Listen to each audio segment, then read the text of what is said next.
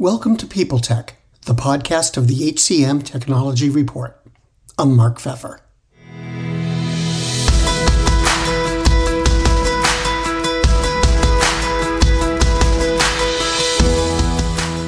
Leigh Miller, Senior Customer Advisor at GEM, is my guest today. GEM just published its third annual Recruiting Benchmarks Report, which helps talent leaders compare their results to industry averages. Leigh's going to tell us about the report's findings, and we'll zero in on outreach, diversity, AI, and more in this edition of People Tech. Hi, Leigh. So, GEM recently completed a study looking at a lot of aspects of talent acquisition and what's going on out in the real world. Could you tell me about it? Tell me about the study. Yes, we did. We released our annual benchmark study earlier this week, and that study pulls from 3.2 million email outreach sequences sent between June 1st, 2022 and May 31st, 2023, and 27.8 million candidates who entered our customers' hiring funnel. So quite a wealth of data. And we release this benchmark report on an annual basis, both to show our customers and also non-customers around what we are seeing in terms of trends within talent acquisition. So the benchmark report, I think, is hugely relevant, not just for TA leaders to get a sense of what is happening out there in the market, but I think is also really helpful information to bring context to the other side of the story. So not just what is happening within your organization, but to get a sense of what is happening out there in the industry and to be able to compare what organizations are doing in a similar industry or a similar size. So it brings the entire story. So benchmarks, I said, really, really important, and I think are super valuable. And yes, as I said, we released ours this week. So lots of great information in there for a variety of different organizations, and certainly a couple of elements that stood out to me that I'd love to step through with you. One of the things that struck me when I was reading the report is a discussion about emails compared to texts in terms of response rates and such. There's a lot of people who think that email is kind of like the old-fashioned way nowadays. You know, it's what baby boomers like, and younger workers, are more into texting. Yeah. Could you sort of recap the results of what you found there and tell me what you think it means? Yeah, so we have, and taking it back a couple of steps. So within GEM, we have the ability to, and those who use GEM have the ability to send outreach messages either via text, via email, or via, say, LinkedIn, which is pretty common as well. So we analyze all of those three channels to get a sense of who is using what and kind of the response rates and how that converts through the funnel. I think it's really interesting when you think about email versus text. And yes, I do think it's perhaps generational as to whether or not you'd feel comfortable if you were to receive a text message about a job where perhaps you hadn't shared your details. So for one, I'm pretty uncomfortable with that. And maybe you're the same, but we have seen that it provides, we see a lot of uptick and conversion when we are reaching out to younger generations. I think it also, we see it used a lot in varying industries. So for example, one of our customers is manufacturing, and that is the best way to get in touch with potential candidates because they're not in front of their computers. What they have access to is their phone. So I think that is a subset of the population where that is really the only way you can connect with them about opportunities, and you start to see engagement from that perspective. So yeah, I think it's an interesting one, and we see our customers kind of A/B test what works for them and what works for the population or the type of jobs that they're recruiting for. But we have seen when we go now switching from email to, say, LinkedIn, whereas LinkedIn has for the last 10 years or so always been the way that, or typically the way that you hear about opportunities, it's pretty saturated at the moment. So sometimes we're seeing cut through with certain job families, like engineers, for example, just won't even look at LinkedIn now because they get so many messages per day, whereas a way to get to them is through email. So trying a variety of different outreach methods, I think has its value and has, I guess it's dependent on industry, generation, job family, etc. So I think that's why you start to see varying responses through those channels. Another interesting area was talk about racial disparities. Mm. On the one hand, there's been a lot of talk in the last couple of years about DEI and companies and employers becoming more active in sort of building up their record and their programs in that area. Yes. On the other hand, now the economy seems to be a little queasier, and a lot of employers seem to be pulling back on softer aspects of their employee engagement and candidate experience, including DEI. So I'm wondering, first, do you think overall talent acquisition has made progress in approaching people from communities of color or what have you? And where do you think it's going? I mean, do you expect them to pay less attention to diverse candidates in the near future, or keep plugging away the way they've been? Yeah, it's a really good question, and one which I'm also unsure, because over the last 5 years or so, 10 years, you've seen a real concerted effort to be very thoughtful around how organizations build a diverse workforce, and whether that came from bubbled up from the recruiting teams themselves or was led by CEO of an organization around the importance of DEI. It was very much the top of all conversations within recruiting over the last at least 5 years. Over the last couple of years, though, or certainly within the last 1 or 2 years, I think the economic climate has had a real impact on DEI initiatives within organizations. And I would like to think it's not the case, but our data suggests that still we are seeing disparities when it comes to outreach to certain groups. So, for example, the results that we saw through the benchmark report shows that men consistently receive more attention across industries than females, full stop, with Asian talent receiving 1.2 more outreach than white and 4.7 more than Hispanic and 5 times more than Black African American candidates. So it's a clear inequity in the recruiting process, and that's just from the last year or so, which I thought we were beyond that. So I think it's interesting.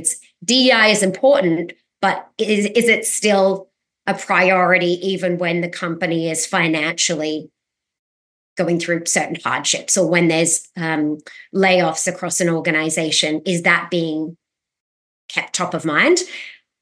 And this seems like the answer is no.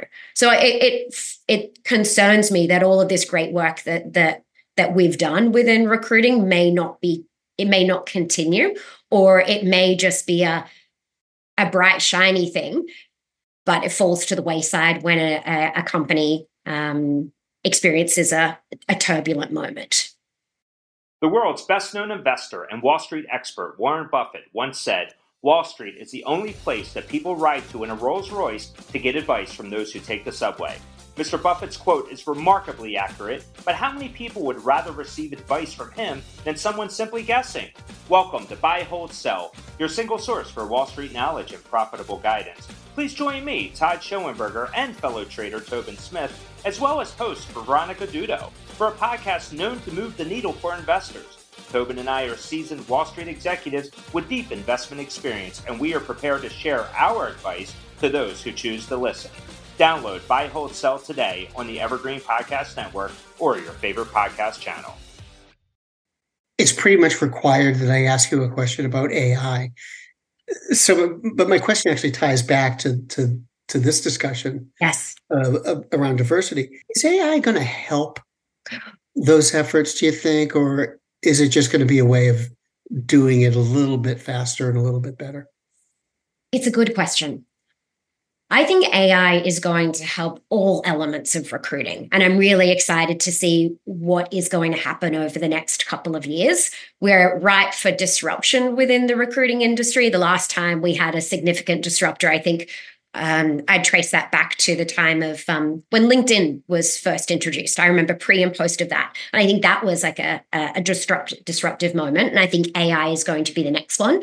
As for whether it is going to improve DEI efforts, I think that remains to be seen. Like, I'm bullish on all other aspects of what it can do within recruiting, but this is the one where I am concerned, and I question whether or not there are limitations. And the reason why is that with generative AI and my high level understanding, I'm by no means an expert in this area, but with generative AI, it's all based on the source code, the source material that you bring in, which is, I think, ripe with bias. And so I'll be really interested to see what will happen in this area. I feel like it can only be somewhat improved. Whether it can be solved is another thing. But hopefully it's going to help us, because it's clearly imperfect as it is today. And I think we've got a long way to go. And even if it can help us move a couple of percentage points or a couple of steps along the pathway, I think that's great news. But I don't think it's going to solve it. I don't know. That's what I'm seeing at the moment. But it is early days, and I haven't seen a huge amount of AI when it comes to anything DEI related. I'm seeing it more in like your low-hanging fruit, your job descriptions, your general administrative work that recruiters do. I'm yet to see something that has really wowed me when it comes to AI as it relates to DEI. It seems like a lot of people, if they're using ChatGPT or something like that, are accepting whatever the machine says, yes, almost by faith. So yes, it could suggest approaching DEI this way or that way, and one of them may not make sense in the real world. Mm-hmm. Is that like another burden for talent acquisition, that they may have to spend more time checking the accuracy or logic of what the AI comes at them with? I'd say it's a burden or something for everyone to be mindful of with AI, not just recruiting, that it is somewhat imperfect. There's limitations to what it can do, although it's proved to be that AI, the language learning models have proved to be very accurate and can pass a whole lot of high bar tests. I think still putting all your faith in the results is a concern. So I think, yes, there's limitations, and accuracy is one of it, but I don't think it's going to be a huge burden for recruiting. But knowing that not everything that comes out and everything you get, say, from ChatGPT is going to be 100% the way to go or 100% apply to your business, I think is something we all need to sense check ourselves on. It's not earth-shattering when I say that there's a lot of parallels between talent acquisition and marketing. Yes. And those really struck me reading the report, because you talk about so many of the same things: open rates, what have you, engagement rates. What is the relationship between talent acquisition and marketing in most places? They're doing the same thing, representing the same company, but you don't hear a lot of talk about those two functions working together. Are they? Should they? I mean, what do you think? I think it ranges. So within my role, I implement a talent maturity survey, which gives an indication of how your teams are operating within talent acquisition on a scale of maturity. And I have seen with the work that I've done with customers, as it relates to like partnering with marketing, your talent attraction or talent marketing strategy, and how close you are with marketing teams. And I've seen a whole range that there's some organizations out there who have no contact with their marketing teams. And so there's no alignment there. Whereas there's some organizations that are far more on that innovative scale who have developed a very close relationship, or in lockstep when it comes to how they are presenting their employer brand, how they are representing their careers website. So they work in partnership. And I do think that that partnership is where we all need to get to, because there are so many parallels.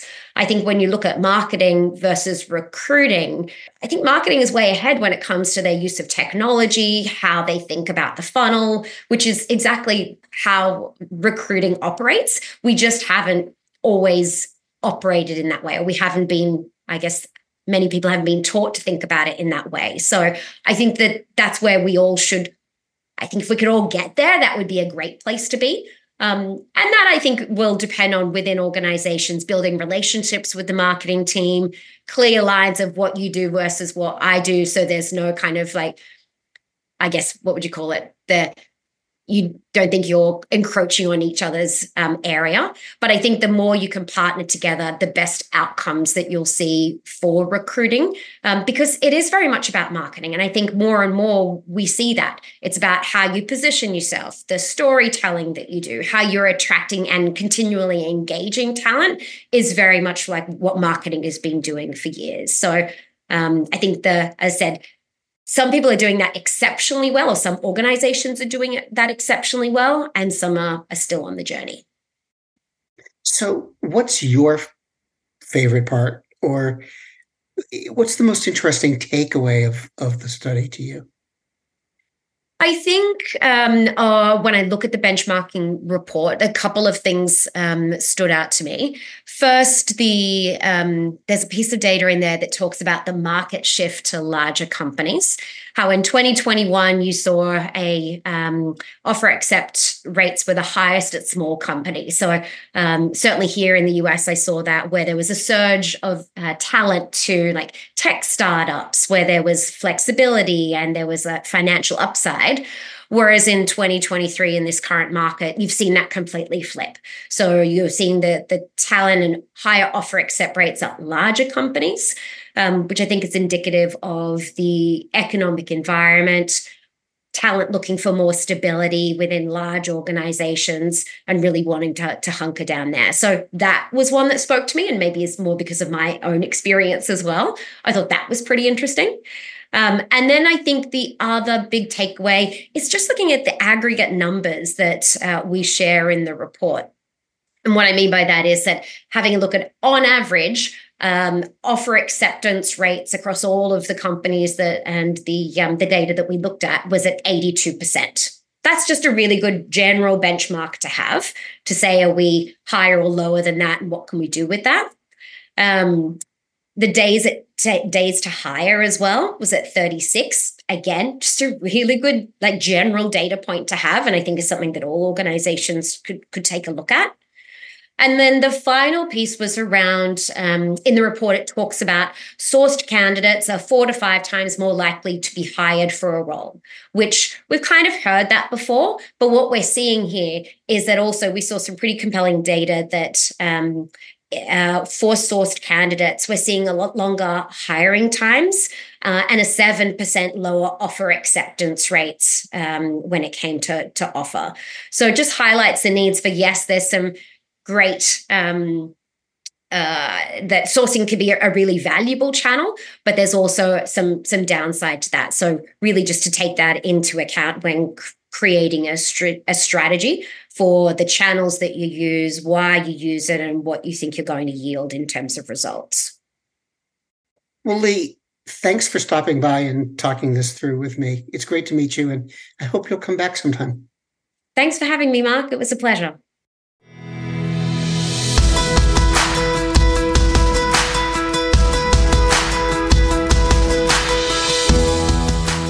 My guest today has been Leigh Miller, Senior Customer Advisor at GEM. And this has been People Tech, the podcast of the HCM Technology Report. We're a publication of Recruiting Daily. We're also a part of Evergreen Podcasts. To see all of their programs, visit www.evergreenpodcast.com. And to keep up with HR technology, visit the HCM Technology Report every day. We're the most trusted source of news in the HR tech industry. Find us at www.hcmtechnologyreport.com. I'm Mark Pfeffer.